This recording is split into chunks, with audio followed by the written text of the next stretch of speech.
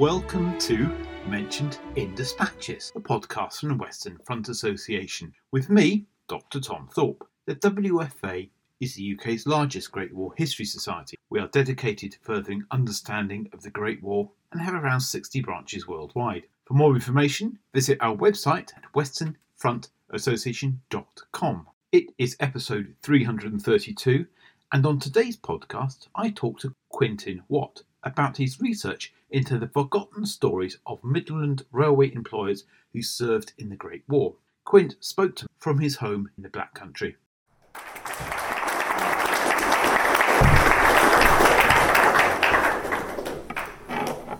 I'm a little bit taller than Marcus.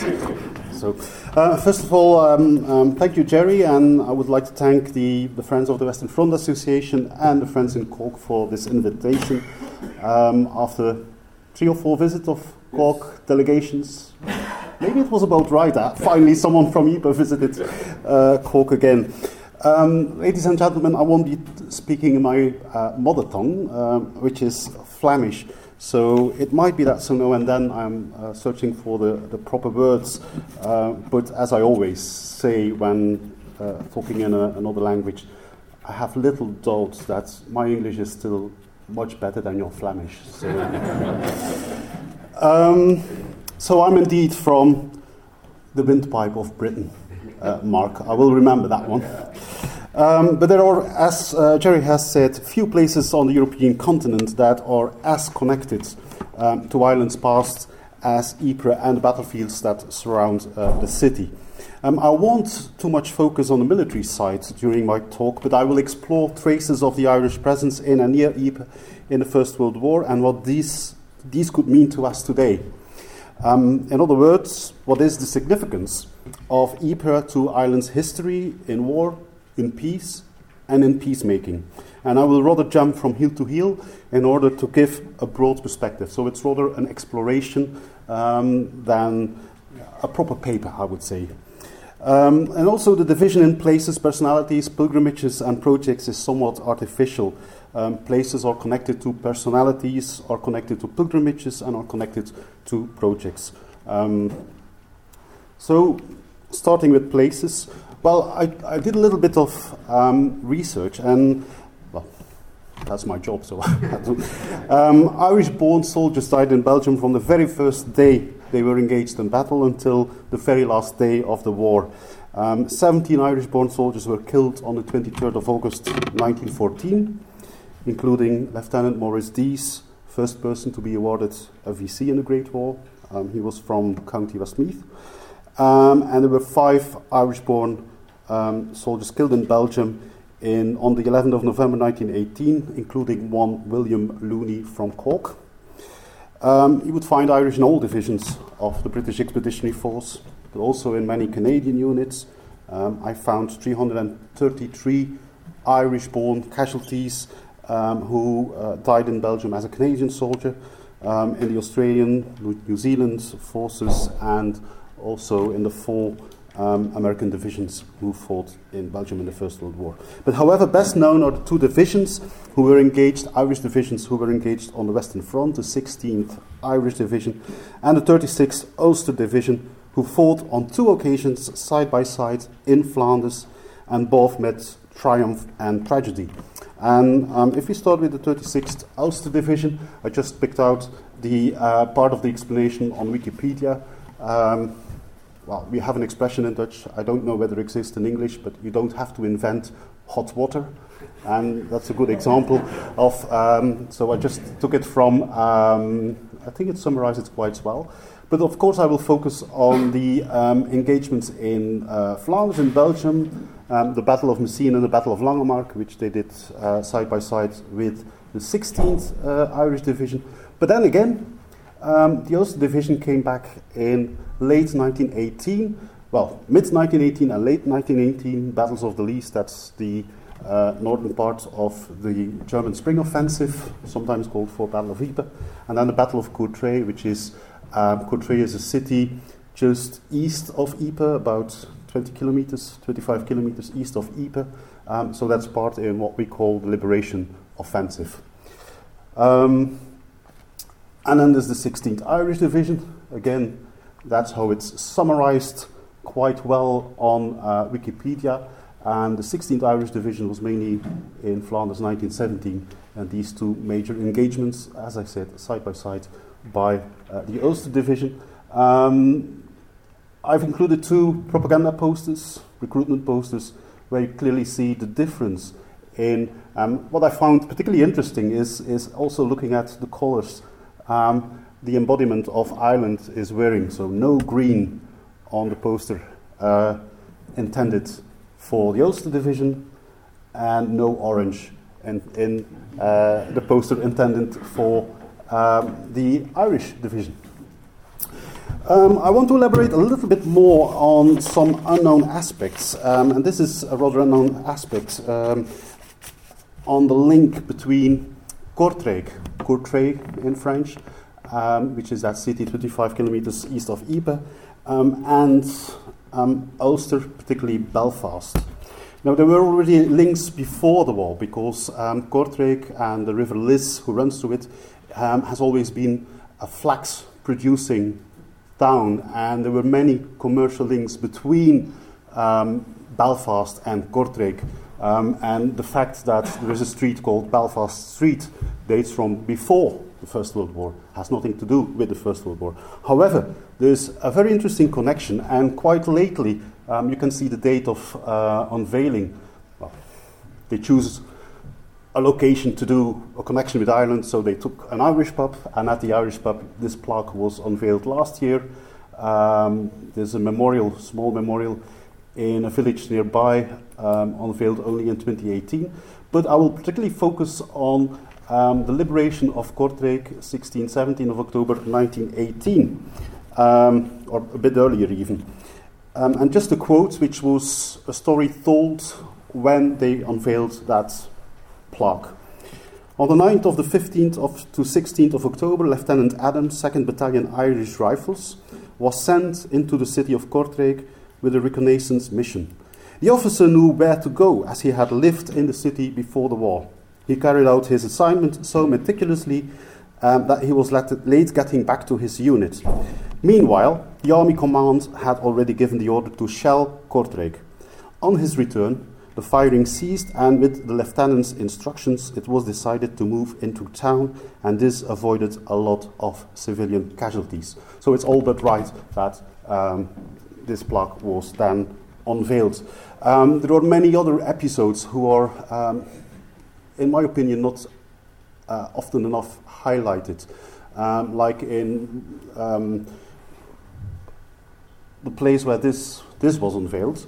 The 36th Division was encountered German gas attacks, which not only killed quite a number of the soldiers, but also several hundreds of civilian casualties, because that's really fighting. That's why we use the term in Flanders Liberation Offensive. That fighting is taking place in towns where people are still living at that stage.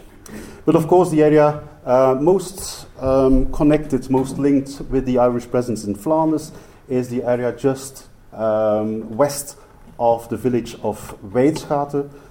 This street is the Weidschate-straat. What actually happened is you had the 16th Division attacking on the 7th of June 1917 north of this road. So it was the divisional boundary, and then the 36th Ulster Division attacking to the south.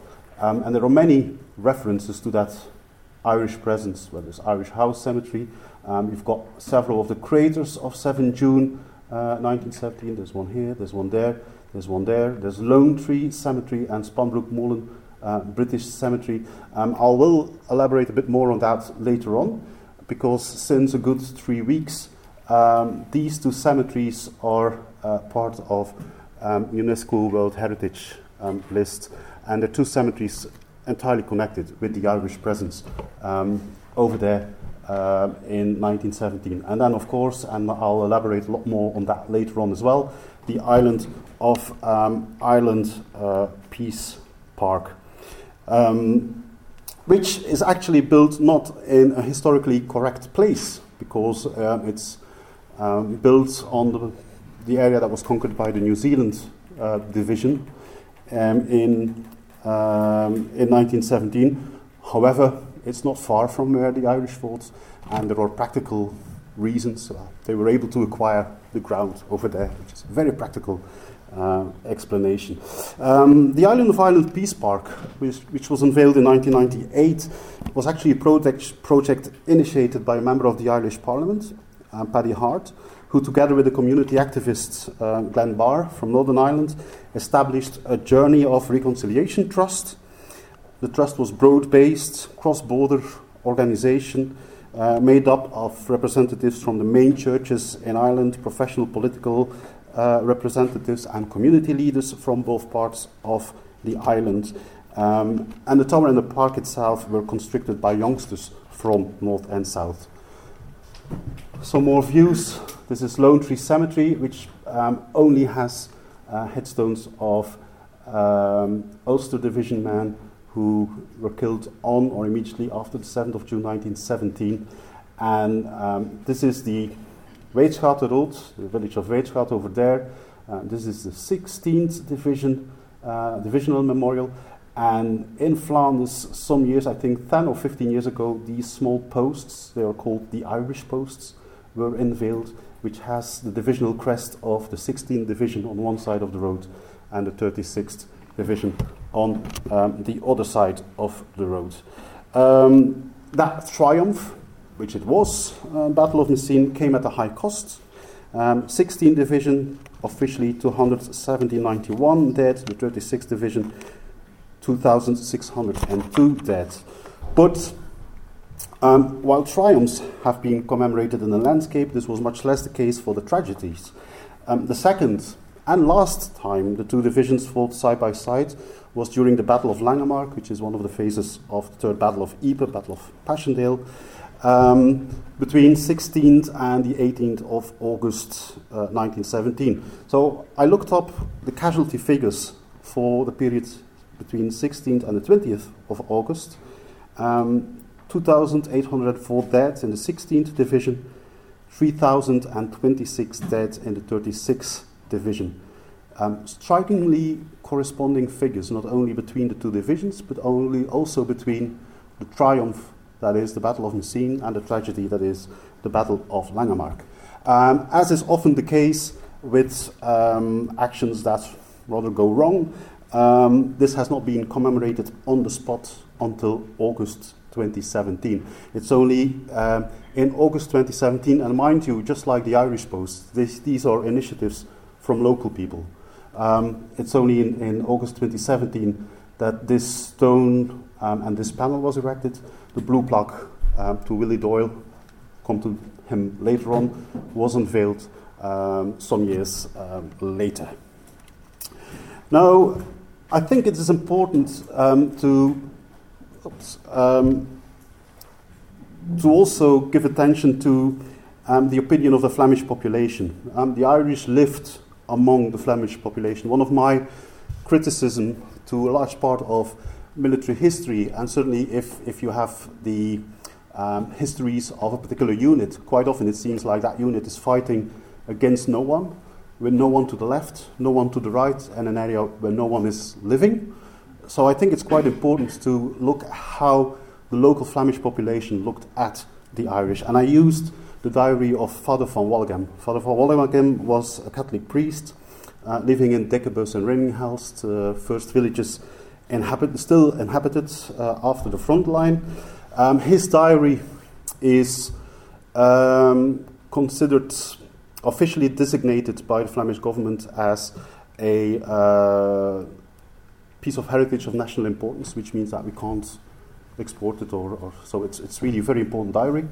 And this is the Flemish opinion of on the Irish, according to Father van Wallegem. Just 3 quotes from his diary.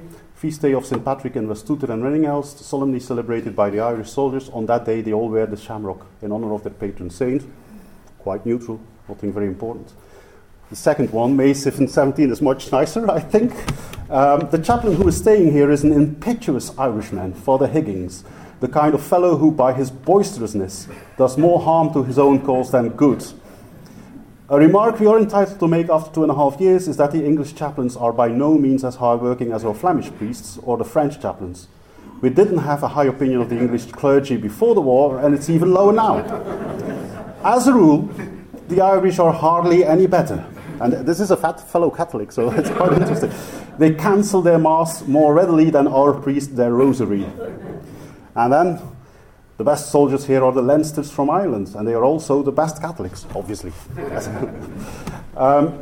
Father Hurley says that his brigade lost 300 men last week just in the trenches without any attack, and that's during the Third Battle of Ypres.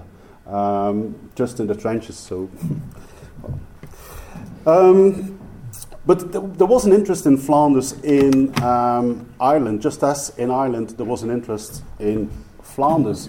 And it has mainly to do with Catholicism and nationalism. So Flemish nationalism, which was quite emerging at that period, in 1914 it wasn't really a political movement, it was mostly a cultural movement, but it will become very political during the war. Under the influence of Flemish soldiers in the Belgian army, who, well, the official language of the army was French, but the majority of the soldiers was Flemish, and so on. It's a very, not complicated, but a long story, so I won't delve too deep into that. But the important thing is there was an interest amongst these Flemish nationalists in, and not only amongst the nationalists in Ireland, and also to a certain extent vice versa because of the Catholic background. One particular interesting person, for instance, is Joe English. Joe English, who was born in Bruges, and this is quite interesting, there's kind of a personal connection because his family had an embroidery, is that how you call that? Yeah? A embroidery opposite the place where my great-grandfather had his bakery in the centre of Bruges. With Joe English, his father was Irish, from Waterford. He had a brother who went into the priesthood. He became quite a prolific artist, seen as the most important Flemish nationalist artist. He was a soldier in the First World War, died in 1918 of a disease, but he is mainly remembered for designing what in Flemish is called the Hero's Honour headstone, which is a headstone, and you can see that it has a Celtic cross, which there's no connection between Celtic crosses and Flanders, but he designed this Celtic cross to commemorate Flemish nationalist soldiers who died in the Belgian army during the First World War. And the AVVVK, if you would translate it, it's the abbreviation from All for Flanders, Flanders for Christ, so clearly Catholic and nationalist message. There's another connection between Ireland and Flanders, and namely Ypres, and that's the story of the Irish nuns. The Irish nuns who settled in Ypres in 1682, Irish Benedictines, and they got important donations from Queen Mary of Modena, and King James II, and the convent flourished.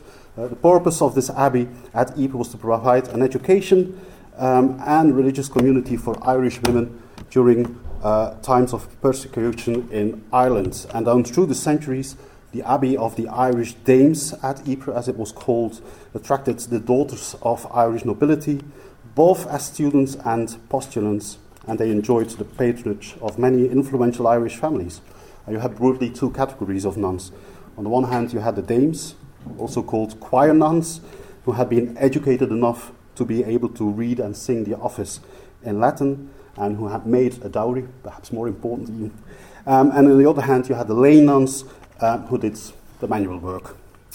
It was also a closed convent, so those who entered it would in principle never leave the monastery again.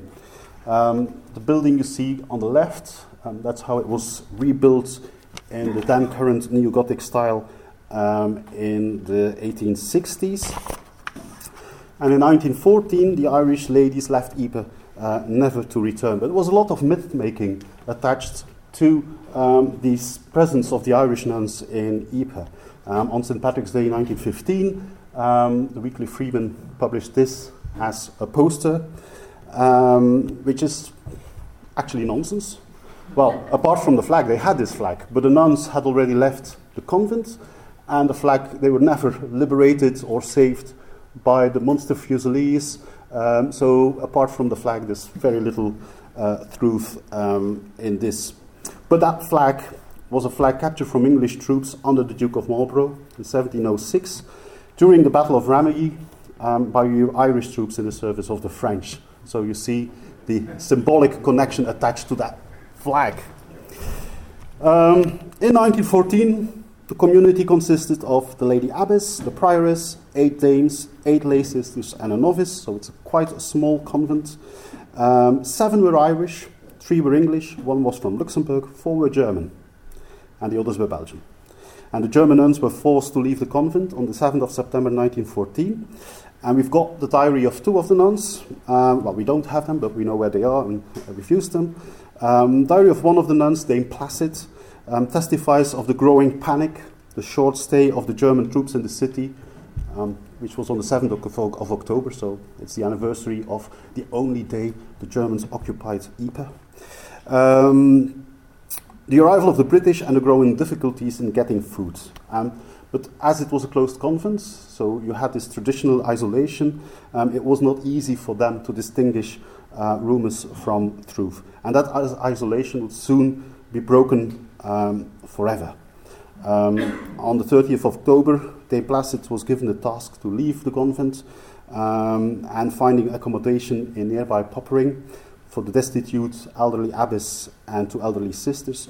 But a few days later, it is decided that they would break the lock and leave their convent in Scheldt, Ypres, never to return.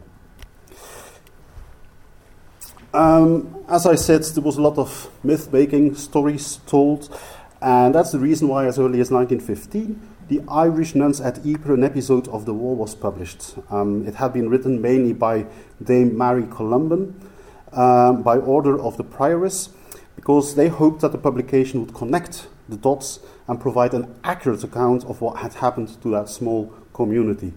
Because after all, the English-speaking nuns from Ypres were hot news in the UK and in Ireland, and not every article, as we have seen, was equally truthful. The introduction to their book was written by none other than John Redmond, MP, the Irish nationalist leader, whose niece, Dora Howard, was part of the Irish community in Ypres as Dame Teresa. And the 1915 book, still very interesting read, was completely based on recollections and notes of the various convent sisters. After leaving Belgium, the Irish nuns first spent 2 years at Alton Abbey in Staffordshire before settling in Ireland, initially at Magmine near Wexford, but then from 1920 at the picturesque Kylemore Abbey in Galway. And until this day, the nuns there keep several souvenirs originating from the abbey in Ypres, including the flag from the Battle of Ramillies. And in 2015, for the very first time, a delegation of the nuns of Kylemore Abbey visited Ypres, and a most modest memorial, that's about the size. A most modest memorial was attached to one of the houses standing on what was once the site of their monastery. This is the house, and that dot over there is the panel. But after all, it's an important part of pre-war Ypres that ties Ypres to Irish history that was never reconstituted. Personalities, I will just focus on 4 personalities, and I will tell you the stories also as they feature in my museum in Flanders Fields Museum. I have to start obviously with Willie Redmond. How do we present him in the museum? I'll just read it out. Although William Redmond was born in Grasendale, Liverpool, he came from a Catholic family in Wexford, Ireland. He was educated by the Jesuits and worked as a cabin boy. In 1879, he enlisted in the Royal Irish Regiment. In the 1880s, he became very active as an Irish nationalist. From 1884, he was a member of Parliament for the Irish Parliamentary Party, led by his brother John, which sought to achieve Irish self-government by parliamentary means. Many Irish people, nationalists and loyalists, fought in the war in the hope of furthering their cause. William went to the front with the 16th Irish Division. The Easter Rising in 1916 shocked him, but he advocated reconciliation as it was lived out at the front. After the Battle of the Somme, the division came to Belgium in October 1916 on the 7th of June 17, the two Irish divisions fought side by side. After March urging, Major William Redmond, already aged 56, was allowed to join the attack on Weitschaten. He was almost immediately hit by shrapnel. He was taken to the back of the line by Private John Meek from Ulster, but died that afternoon in an Ulster Division 8 post, run by 108 Field Ambulance, in Dranuta. At 6:30 p.m., 7th of June, his body was taken to the convent in Loker by an ambulance of the 16th Division, and there he was buried in the garden on the 8th of June 1917. And Redmond's grave has ever since been a site of pilgrimage for many visitors, and especially Irish visitors, to Flanders. At the end of April 1918, as you could see here, Loker was completely destroyed, hospice, so that's where the grave of Redmond was in the garden. But the monastery was rebuilt after the war, just next to the ruins. Redmond's grave remains alone in the field just outside Loker Hospice Cemetery. So here is Loker Hospice Cemetery. The hospice is more to the left, and then you've got Redmond's grave. I did a walk there 2 weeks ago, and there was a strange remnant from the front put there. It's a rusty rifle, who probably someone found it in the field and had deposited there. Not uncommon in Flanders. Francis Ledwidge, born in Slane, County Meath, and that's how we present him in the museum, wrote poems since he was a teenager, often about Irish nature and Celtic mythology. As a nationalist, he campaigned for the independence of Ireland. He initially opposed John Redmond's call for mainly Catholic nationalists to join the war in order to achieve home rule. Nevertheless, he volunteered for service in an Irish regiment of the British Army. Francis was at the front in Gallipoli, the Balkans, Arras and Ypres. After the crushed Easter Rising in Dublin in April 16, he felt cheated by his participation in the war. The idea of a firing squad dressed in the same British Army uniform as he himself wore, executing the rebels, was a moment of bitter paradox for him, and inspired him to write an elegy, a lament for Thomas MacDonagh. On the 31st of July 1917, the first day of the Third Battle of Ypres, the Irish nationalist and English-speaking poet Francis Ledwidge was killed, along with 5 friends at Carrefour des Halles in Boezingen near Ypres. A shell hit killed him during tea ration, a short rest over a cup of tea, while they were repairing a street. The casualties of the 1st Battalion Royal Irish Inniskilling Fusiliers were buried in the pit of a shell, so in the shell hole, of the shell that killed him. And in the summer of 1919, the bodies were exhumed and interned in the nearby Artillery Wood Cemetery. On the 31st of July 1998, a Ledwidge monument was unveiled in Poezelstraat in Boezingen, bearing his poem Soliloquy. And then later on, it's a track, it's a path. The path was named Ledwidge's Path.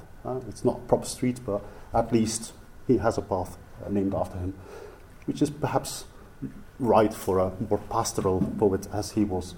I just included the panel that is to be found until this very day on the Ledwidge Museum in Slane, which states that he was killed in France 1917.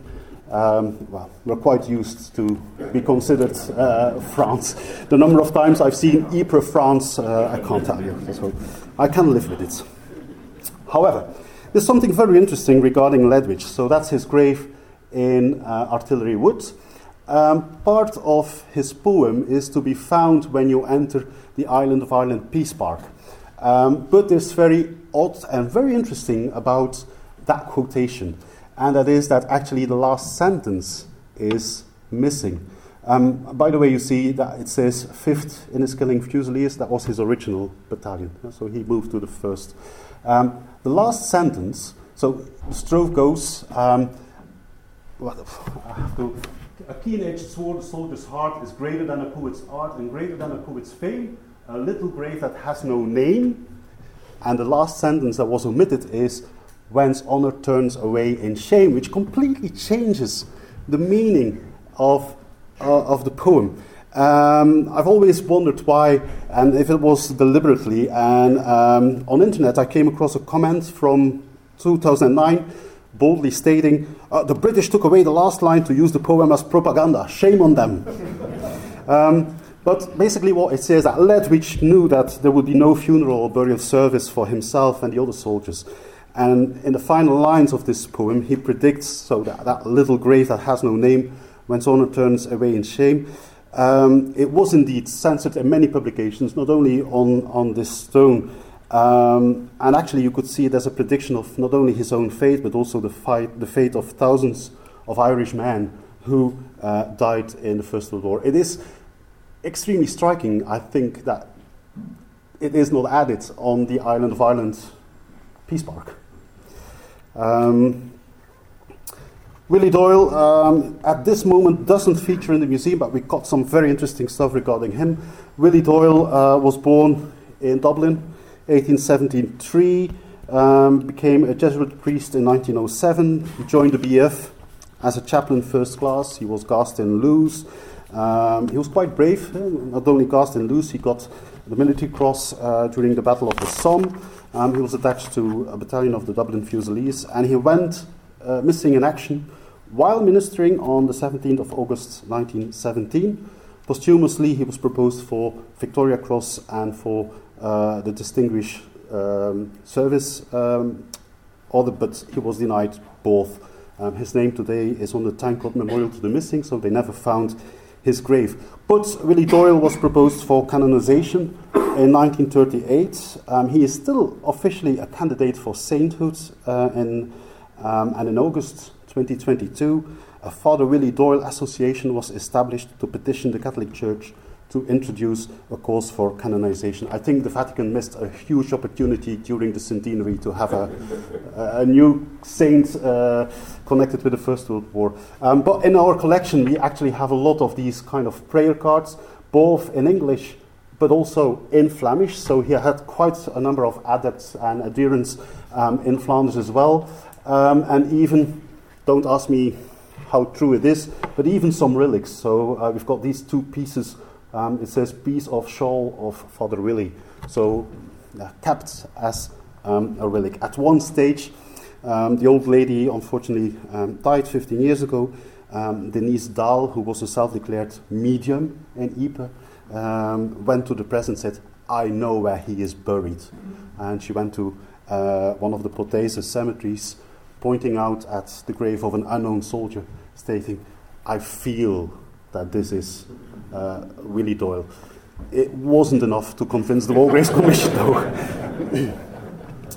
The only one of my four personalities who survived is James Lee. He's probably the least known of these personalities, but he is an important figure for Ypres, as he was town major from 1916 to mid-1918. And last but not least, he was born less than 2 kilometers from here, I think, in Ballinlough, Cork. As a student, and this is how we present him in the museum, as a student, the Catholic Irishman James Lee excelled in the ancient language Celtic. In and out of school, he learned many more languages, such as Latin, French, Italian, Hindustani, Persian, Punjabi, and Pashto. His military career, 1891 to 1901, took him to South Africa and India. At the outbreak of the First World War, James Lee re-enlisted in the army at the age of 41. He became an adjutant in the 7th Battalion of the Duke of Cornwall Light Infantry, and after the Battle of Lewes, he became town major of Ypres, as I said, from April 16 to April 1918. By the time Lee became town major, there were no longer any inhabitants. The last civilians had to leave the town in May 1915. Lee tried to save some art treasures from the rubble of St. Martin's Cathedral, and as a town commander, Lee regulated the affairs of the British troops in the deserted town. His headquarters were in the fortified Ypres prison, and together with his deputy, Dr. Margaret, he published a small guide for the many soldiers in Ypres, which was a completely unique thing, publishing a guidebook for the completely destroyed city that Ypres was in April 1918. He was convinced, as you can read from this introduction of that guidebook, he was convinced, in view of the Flemish national character, that the town would be rebuilt. And of course, as a Flemish historian, moreover specialized in reconstruction of Ypres, it's quite a remarkable prediction, in fact, of this Irish town major. And he moreover includes part of the Tuindaglied, which is like the national anthem of Ypres. Jeugd, Ypres, jeugd, en viert den blijden dag. So he must really have studied the history of Ypres and parts of the Flemish language.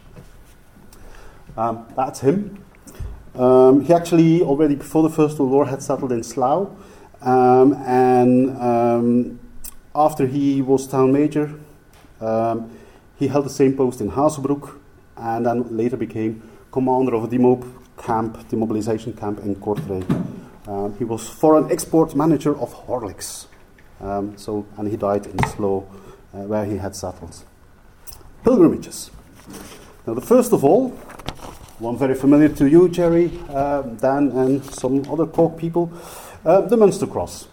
The Munster Cross, which you can't see here, because only the base was actually unveiled on 7th of July 1924. That's over here. Is actually the memorial that commemorates the fallen Irish from the province of Munster. So the base is unveiled 7th of July 1924, quite early for a memorial. And St. Martin's Church in the background to the right was still completely in ruins. Count Gerald O'Kelly the Gaelic, first representative of the Irish Free State in Belgium, spoke at the unveiling, and it's dedicated to the Royal Munster Fusiliers and the casualties from Munster and from Cork. Among the audience, also the mayor, burgomaster of Ypres, and Brian Mahan, who was at the time member of the Irish Senate, but had commanded the 10th Irish Division during the war. The cross, which you see here, was mounted less than a month later, and you can see how, this is some years later, how it must have been a very odd view, that new Celtic cross and at the backdrop of the ruins of the cathedral, because this is the cathedral being built, and this is 1928. It's quite a unique memorial for a number of reasons, because it's a memorial to a geographical unit, the province and its capital town. So it's not divisional or anything. Moreover, it's Irish, and thirdly, it is in the center of the city, which is quite rare, in the shadow of the cathedral, which means that it is an extremely familiar view for everybody who lives and works in Ypres, even those who have no interest whatsoever in the First World War or the history of the town do know about the Munster Cross, or as it is familiarly known, the Irish Cross. Recently, the orientation of the cross has changed. I'll get back to that later on. I've already talked about Willie Redmond's grave, which became a site of pilgrimage already during the war. A last quote from Father van Wallegem, because he's one of the many who actually visited the grave. He did so on the 11th of September 1917, and in his diary he writes, "In the garden of Loker Hospice is the grave of Major Redmond, who died in the Battle of Weetschatten. A lot of important people come to visit his grave and sign the visitor's book that the sisters have made in his honor." So that's the first page. Next to the grave of Major Redmond, another burial place is prepared for the chaplain Father Doyle, an exemplary priest and a courageous man who died 14 days ago between Vrezenberg and Zonnebeke, and whose body lies unburied in the front enemy line.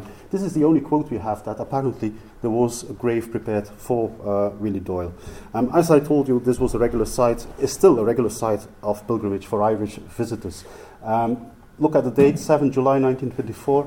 I think this is the Cork delegation visiting Redmond's grave after the unveiling of the Munster Cross in Ypres. There are many. It is probably still one of the most important Irish sites near Ypres. In 1967, 50th anniversary of the battle, there was a major Redmond commemoration with one, and I didn't find any more on him, one Major O'Keefe, who served with him and spoke with him 15 minutes before his death, according to his own words. And one interesting thing is that on the visitor's book you've seen here, this one, has been in use until the 6th of June 2017, and that was full, and we started using a new one, which started 100 years after the death of Willie Redmond. This is the unveiling of the 16th Irish Division Memorial in Weitschaten, so the official divisional memorial, 22nd of August 1926, quite late, unveiled by Major General, member of the Irish Senate and former commander of the 16th Division, Sir William Hickey, in the presence of 50 Irish veterans of the division and family members.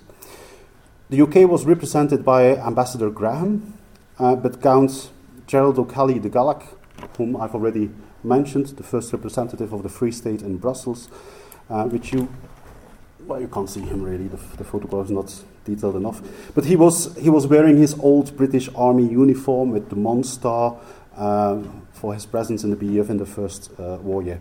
But Count O'Kelly had previously, before this unveiling, made a fuss because not he, but the British ambassador was invited to the ceremony, which was actually completely appropriate at a diplomatic level because the Free State at the time was an explicit part of the British Empire, which meant that the British ambassador and not the Irish representative had diplomatic precedence. But O'Kelly's tendency to affirm the independence of the Free State at an international level had already previously led to a diplomatic argument when 2 years previously he had unveiled the Munster Cross without any British or High Belgian representative present when the Munster Cross was unveiled. Now, on this occasion, the hospice in Loker, where Redmond is buried, was also presented with the volumes of Ireland's memorial records, and I'll get back later to that. And at the end of the ceremony, this is fun, I found this in the local newspapers, at the end of the ceremony, the Belgian military band played Tipperary, which was widely applauded by the Irish people who were present there. Now I came across this also quite recently. I thought it was a really fun thing to find. A visit of the Cork Choral Society in 1964. They were touring Belgium then, July 1964. But the leader of the Cork Choral Society was Staf Gebruurs, who was a Belgian-born musician, organist, composer, who had migrated to Ireland in 1924 and who settled in Cove.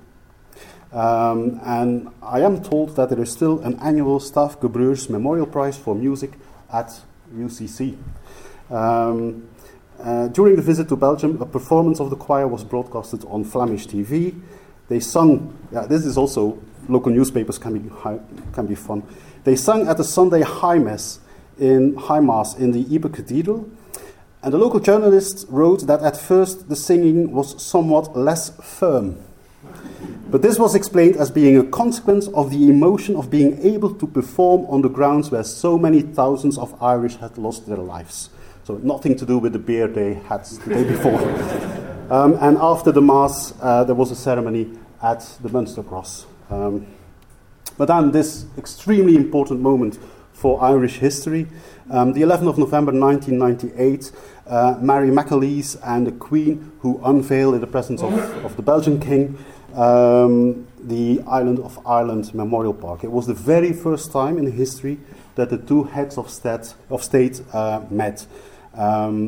So it is considered the beginning of the end of official amnesia. I think it's quite important to stress that the Island of Ireland Park has a tower, but unlike the Ulster Tower in the Sun, it is then a tower that must recall the sacrifices of those from the entire island of Ireland, from all political and religious traditions who fought and died in the war.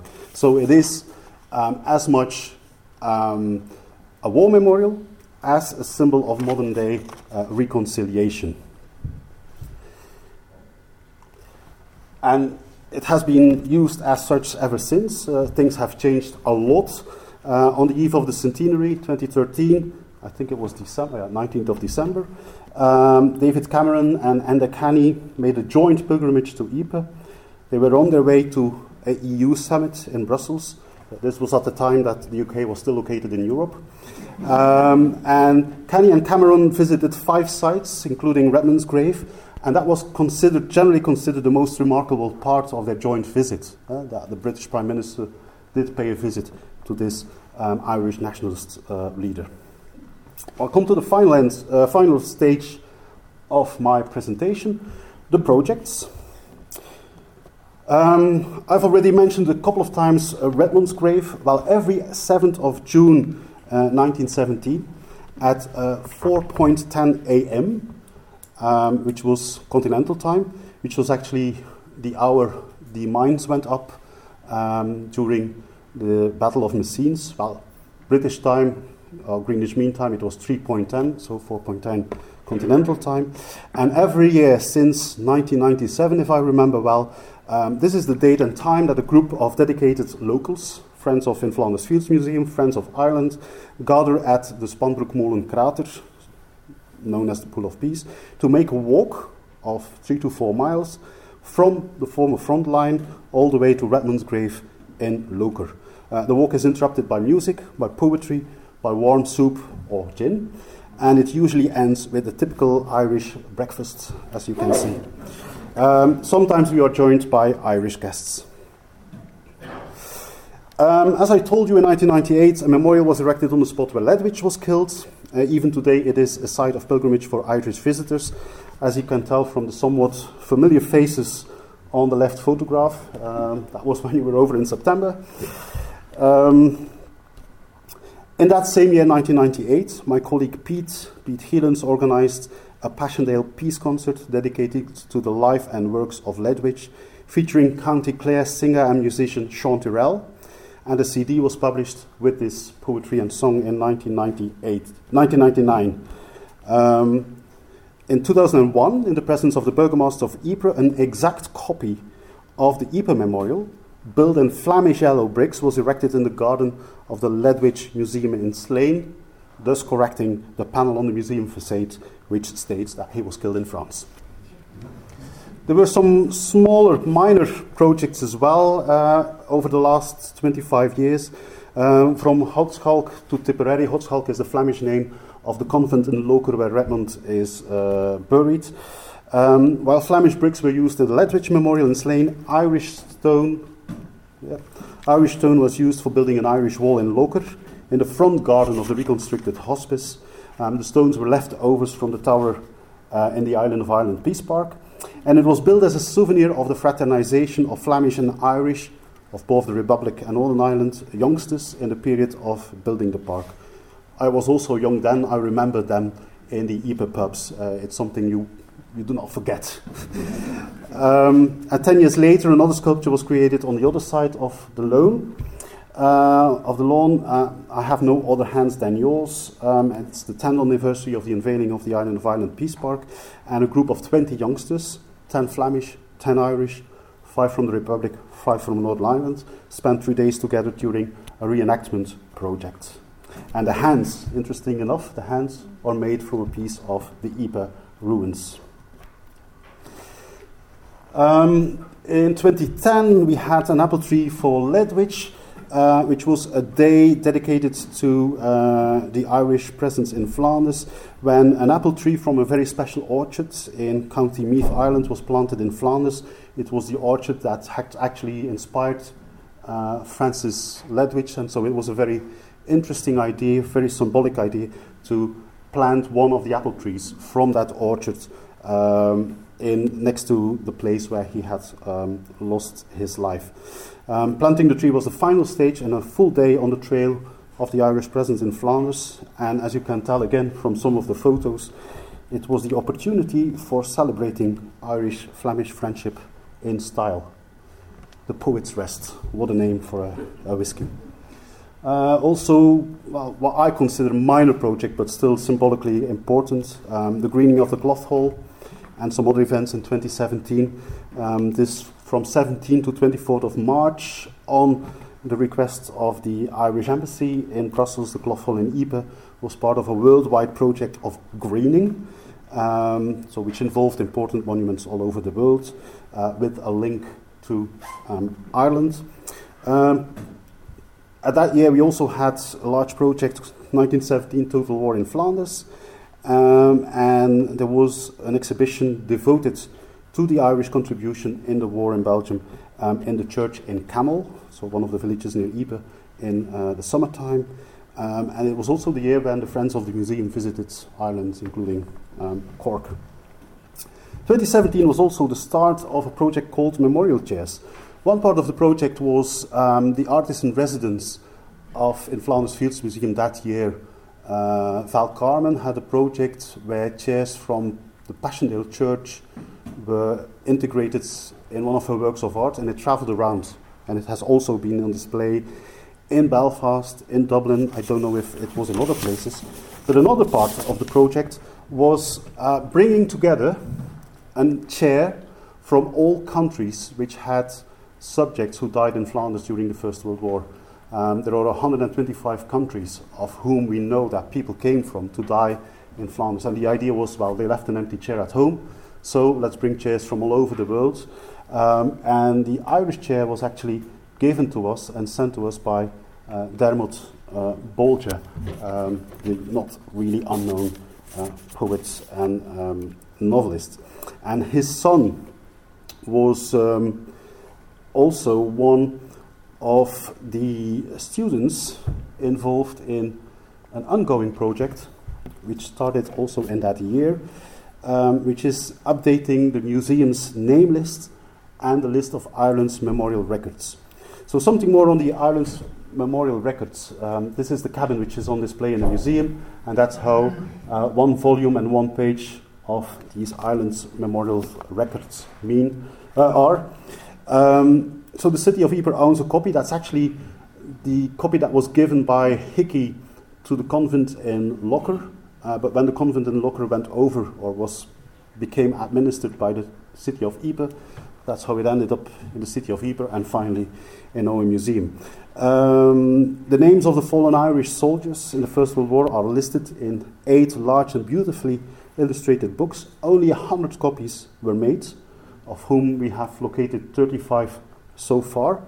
And in this case, Irish means Irish-born soldiers who served in the British Army and non-Irish-born soldiers who served in the Irish regiments of the Army.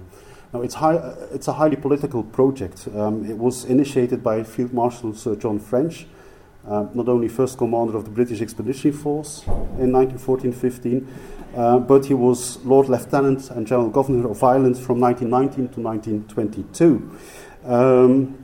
The approximately 50,000 fallen had to demonstrate the great contribution of Ireland to the recent military history of the British Empire at a time where revolt and civil war threatened to tear off that part of the Irish island from the British fatherland forever. But there are many mistakes and many missing links.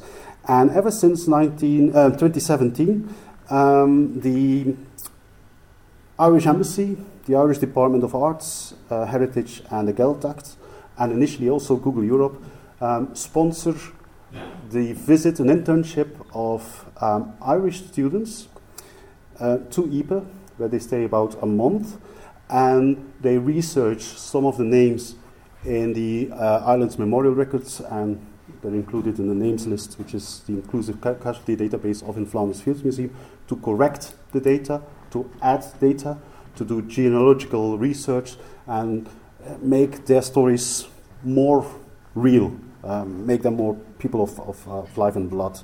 The names list, it's a very important part of the names list project, and that names list project, just want to elaborate very shortly on that.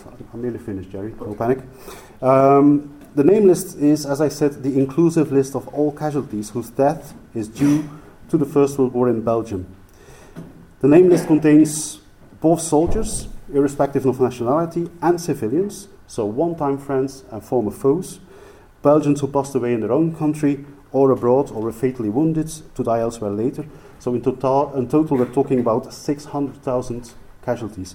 Now it's quite unique because it's the first time in history that such an inclusive dead register has been drawn up. The War Graves Commission commemorates the British military dead. You've got French databases, you've got German databases, but this is the idea, is let's have them all integrated. And the last project I'll briefly focus on, is 100 years of the Munster Cross. This year, yesterday we met the mayor, the town council, city council of Cork has agreed to sponsor 2 benches and plantation that will remind the visitors of Ireland to, let's say, adorn the space next to the Munster Cross, and we will have the visit of an official delegation to Ypres later this year.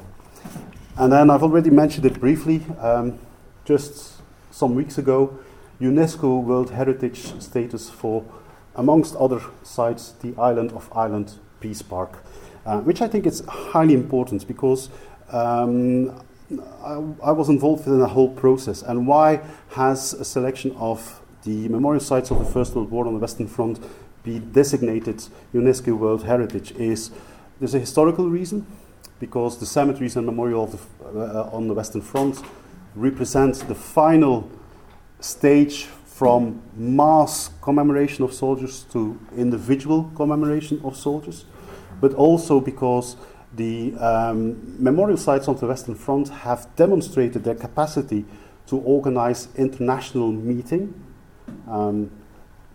over all the years, and because they incite they are used in education for peacemaking and tolerance. And I think the island of Ireland Peace Park is the best example in that. Now, one final thought. I'm rather exhausted. One final thought. What we see, especially also in Ireland and regarding the Irish presence during the First World War, history can divide. This is a photograph I've taken on the Shankill Road some years ago, where the Menin Gate is celebrated as a symbol for Ulster. But history has also the potential to unite. And I think the examples of the Irish presence near Ypres is the clearest demonstration of this. Thank you.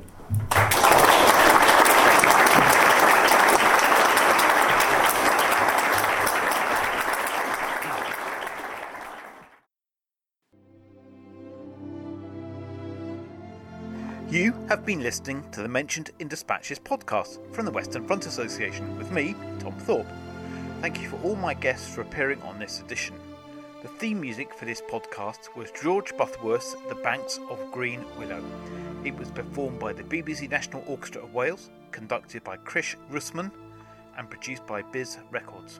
This recording is part of a collection of orchestral works by Butterworth performed by the BBC National Orchestra of Wales and supported by the Western Front Association. This is available from all good record stores under the record code BIS2195. Until next time.